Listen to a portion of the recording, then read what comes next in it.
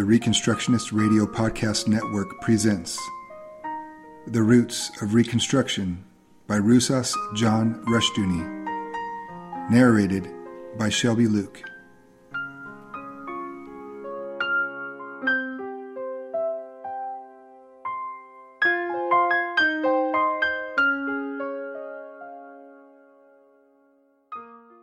Thank you for joining me this week in the reading of Roots of Reconstruction by Rusas John Rushdoony.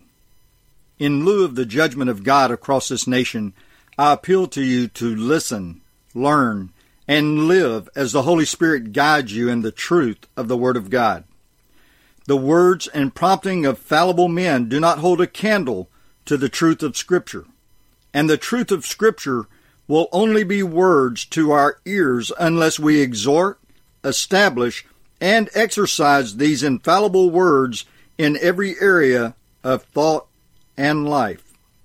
Chalcedon Report number 114, February 1975. The modern state, having divorced itself from biblical faith, has not only lost the criterion for truth, but it has also lost the ability to create a working society. Work in the Bible is God's ordained means whereby man gains dominion. Work for modern man is an ugly necessity which takes away time from the pursuit of pleasure. In turning from work to pleasure, modern man has chosen the pleasure principle over the reality principle as the operating standard for life. The inability of most cultures to advance beyond a limited degree is due to their distaste for work. Work is regarded in most of history, as well as in much of the modern world, as a degrading and distasteful necessity to be required by force of the lower classes. A college girl, a relative, shared an apartment with 3 other girls, one of them from Latin America. Although the Latin American girl came from a family of somewhat less means than the other 3, who were of the American middle class, in terms of her country she belonged to the upper class. She never picked up a dish. In the bathroom or bedroom, she dropped her clothing to the floor in the expectation that someone should pick them up for her. She obviously expected a full-time servant to feed her, pick up after her, and be at her beck and call. Work was something which should not be expected of her. Her dignity placed her beyond work. This attitude with respect to work is an increasing evidence. In the Soviet Union, the first generation had the background of disciplined work because of their upbringing in old Russia. With the third generation, this discipline is waning, and work is regarded with contempt and production suffers. All over the world, a growing element, products of the humanistic state and its culture, regard work as an evil.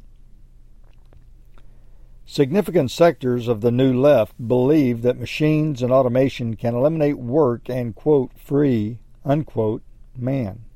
And only the evil conspiracies of the capitalists prevent this. This is their goal, to be, quote, free, unquote, from work. But first of all, freedom from work is a surrender of dominion. Work was and is the God-ordained means to dominion. In spite of all its political stupidities, the United States remains the world leader because of its still remarkable productive abilities, a continuing consequence of the Puritan work ethic. Man cannot escape work.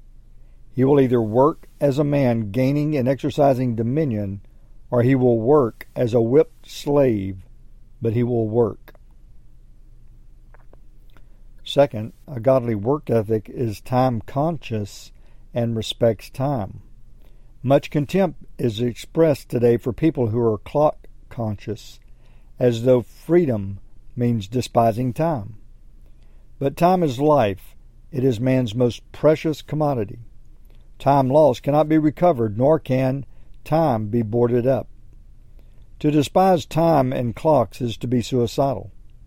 A godly work ethic practices the most basic conservation of all, the conservation of time and life.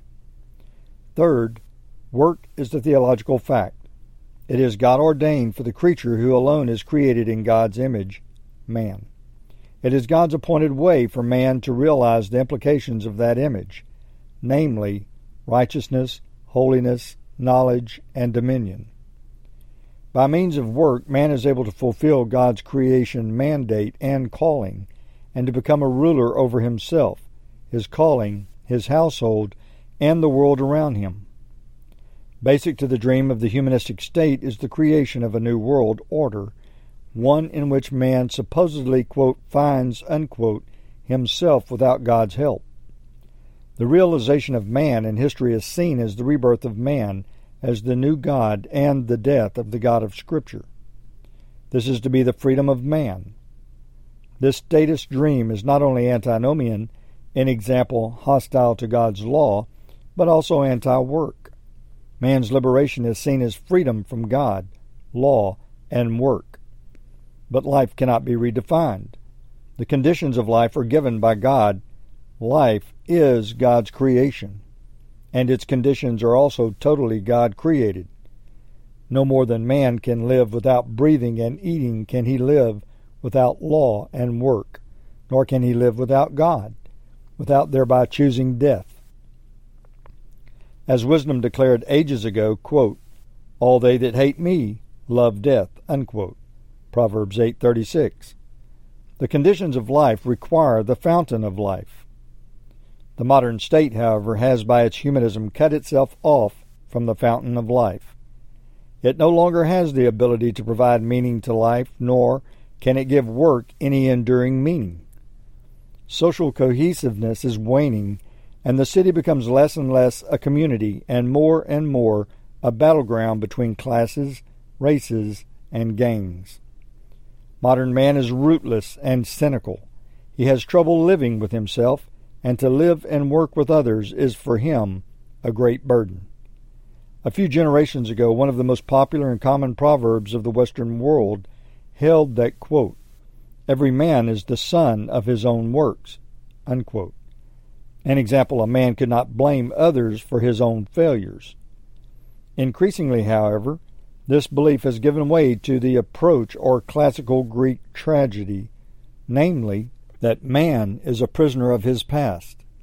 Classical and modern humanism are agreed on this radical environmentalist position.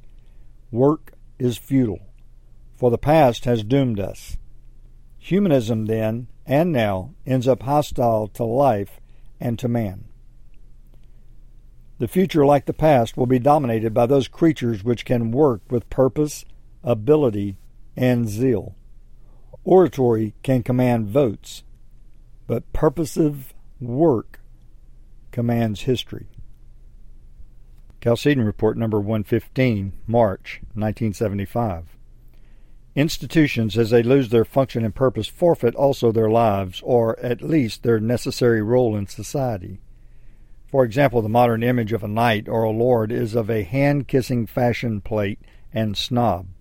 For medieval man, he was a necessary source of law and order and a capable protector.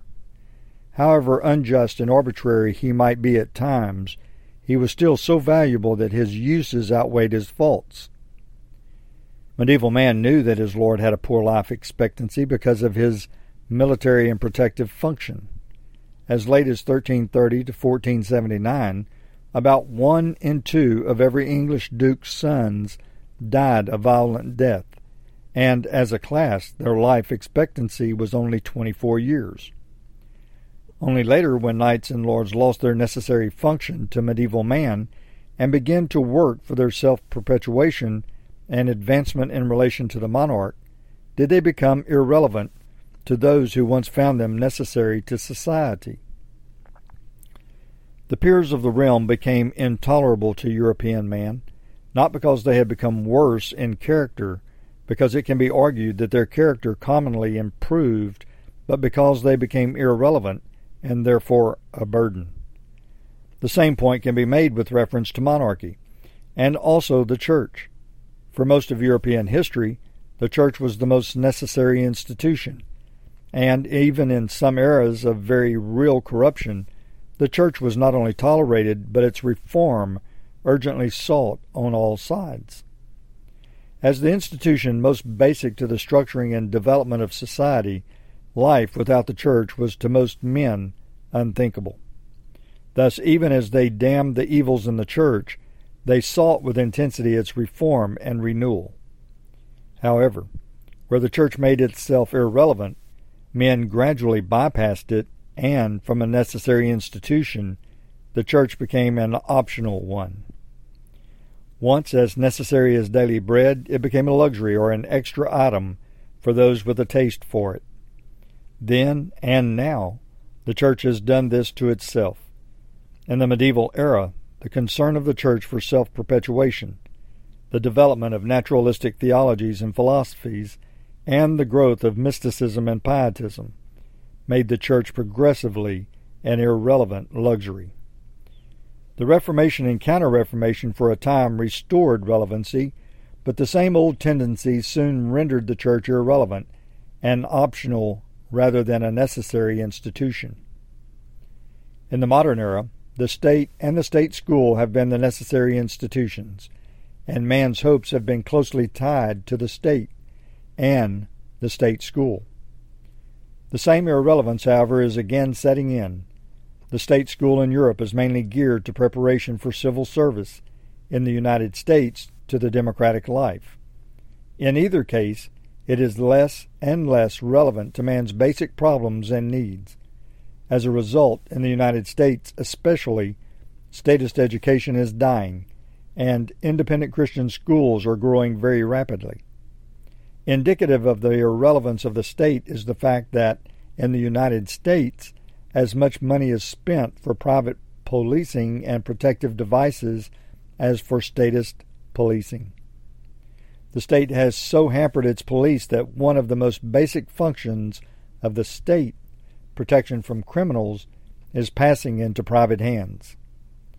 Similarly, courts are increasingly geared to adjudicating equality rather than justice, and as a result, the very central function of justice is less and less expected from the state. As a result, both the right and the left are agreed that the state as it exists, the establishment, is the enemy. Both seek to capture the state and reform it, but increasingly, most people expect less and less good from the state in any hands, and more evil and corruption. The modern humanistic state, once religiously revered, is increasingly distrusted and feared. While the final break is not yet here, and the modern state is not yet regarded as irrelevant, there is a tendency in that direction. Associations, contracts, business arrangements, and prices are set with an eye to avoiding statist controls and intervention. Instead of utilizing the state, a growing segment of the population work to avoid the state, a most telling indicator of approaching irrelevance. Add to this the fact that in the United States and elsewhere, recent elections saw a remarkably low percentage of people voting, and a trend towards irrelevance becomes clear. The state was once universally regarded as a necessary good. Now it is seen by its very defenders as simply a necessary evil. The modern humanistic idea of the state is thus in transition to irrelevance. This means, of course, very dangerous and trying years ahead. It means major dislocations and upheavals in what is already the most bloody and revolutionary of centuries. But it also means a time of opportunity without equal to present the whole counsel of God and His law as the only tenable basis for men and nations. There is no other alternative to tyranny and anarchy. Humanistic man's order is coming to its necessary conclusion. Unless the Lord's people set forth His answers, the enemy will provide his alternative. Chalcedon Report number 116, April 1975. As we have seen, institutions can lose their necessary place in society as they decline from their function and purpose. Knights and kings, once necessary to man, became irrelevant and were cast aside as impediments to society and the church, once the key institution became a peripheral one, membership in which was optional and whose social role was increasingly minor. One such key era of transition when institutions began to fail men and men began to turn against them was the 1400s. Long before the Reformation, men were feeling the shock of a world out of joint. The basic twin ideas of a state and calling governed men's minds, and under different terms they still do. It was assumed that men are sinners, but it was still held that in a working society, men acted in some degree in conformity with their position and calling. An old man did not try to act like a youngster. A rich man made a point of being charitable, and a judge remembered that justice had to be his primary concern. Whatever their failings, men had to fulfill the requirements of their office or estate and calling. Men did not suddenly become worse in the 1400s any more than they have in the 1900s. Evil tendencies were always there. What happened rather was the decline of strength of purpose and calling among the godly, so that society passed into ungodly hands by default. Thus, as men of the day looked at church, state, and law, they felt that the sense of estate and calling were gone, and that without them, their clergy and rulers had turned into enemies. The Reformatio Sigismundi, c. 1438, declared, quote, "Obedience is dead. Justice is grievously abused. Nothing stands in its proper order. Therefore God has withdrawn his grace from us. We ignore his commandments." Unquote. Johann Geiler, in 1498, preached on the consequences of the loss of estate and calling.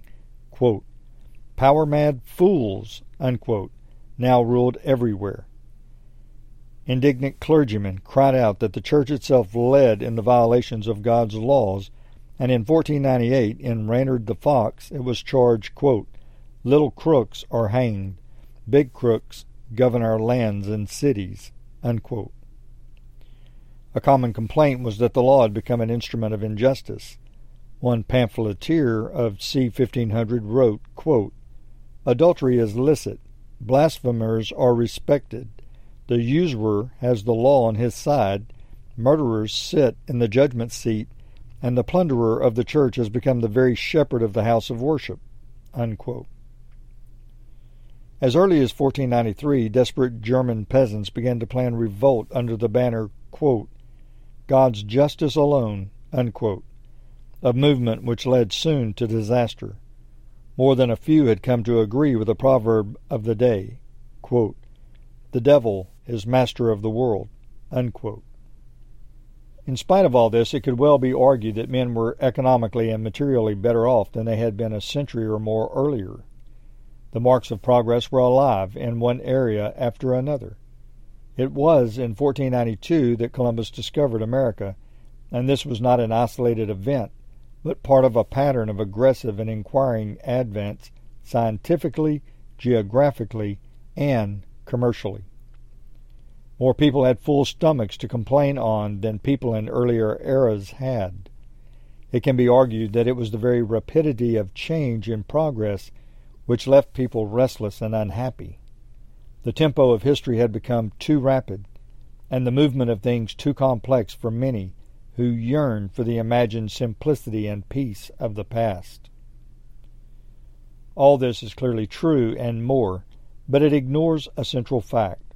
The marks of progress were there, but not of justice, nor of faith.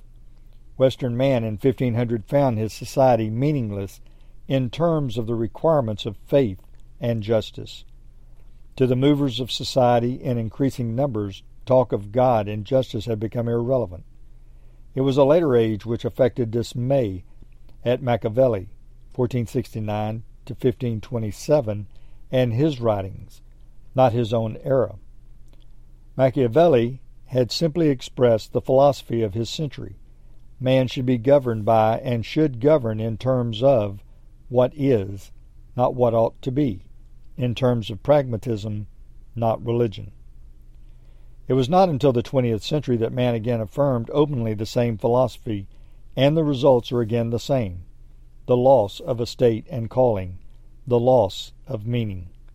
Even though the man on the street is, by and large, a pragmatist himself, he hates, fears, and distrusts politicians as pragmatists, and he has contempt for a pragmatic clergy. The writers of our times are again full of self-pity for their plight, and while themselves unjust, cry out for justice. Man cannot live long without justice. A world without justice soon quenches the spirit of man, or moves him to savage rebellion. But without the foundation of faith in the triune God, man's ideas of justice turn out only to be injustice. Isaiah declared 59:14f, quote, "And judgment is turned away backward, and justice standeth afar off. For truth is fallen in the streets, and equity cannot enter. Yea, truth faileth, and he that departeth from evil make himself a prey." Unquote. Because of the primacy of truth, absolute transcendental truth had departed from society, justice, and integrity were gone, and men were governed by and governed in terms of their evil. Rome had world power in its hands when, in the person of Pilate, it pronounced truth irrelevant. Quote, "What is truth?" Unquote. John 18:38, said Pilate, finding truth irrelevant even as he faced it in Jesus Christ. Without truth, Rome decayed and finally collapsed. It was not really overthrown, it fell apart. Today, without truth, the modern world, with its pragmatism, is decaying from within. There can be no regeneration and reconstruction apart from Him who is the way, the truth, and the life. John 14:6. Thank you for joining me this week in the reading of Roots of Reconstruction by Rousas John Rushdoony. Lord willing, we will be reading again next week. Until then, may God bless your endeavors as you serve the one and only King Jesus.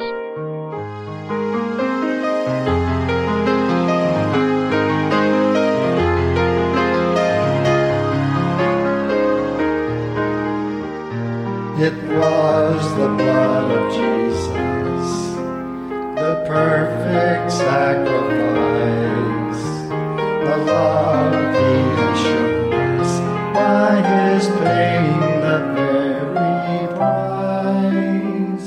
It was there at Calvary's tree, where He died for you and me, and the love He deserves we should to Jesus. We need to praise His holy name.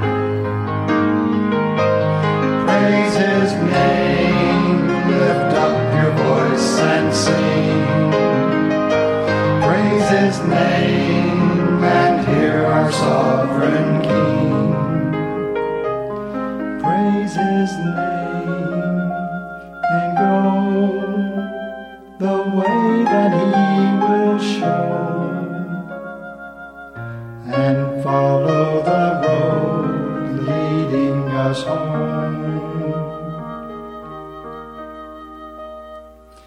He is holy, this do know.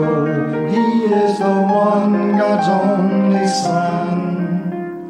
Love, embrace Him and go. Oh, how precious Jesus is to us as the husband of the bride to be.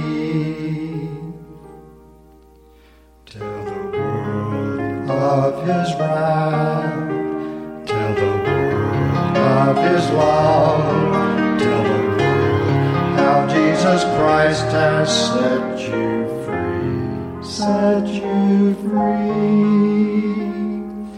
He is the Lord of life to me.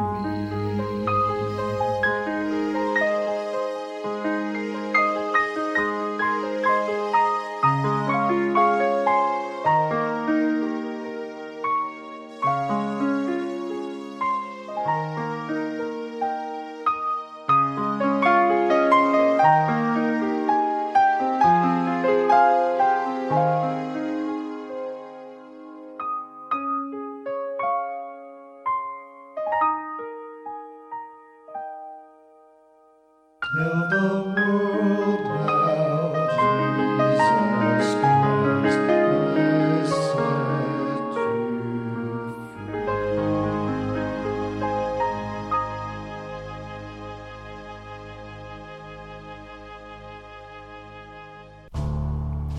The Reconstructionist Radio Podcast Network brings to you a complete lineup of podcasts where you will hear practical and tactical theology.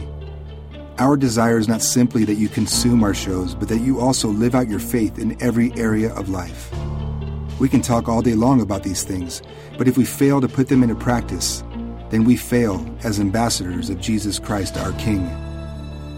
Subscribe now to your favorite Reconstructionist Radio Podcast Network shows, or you can subscribe to the Reconstructionist Radio Master Feed, where all of the content we produce, including the audiobooks and audio articles, will pop up as soon as they are available.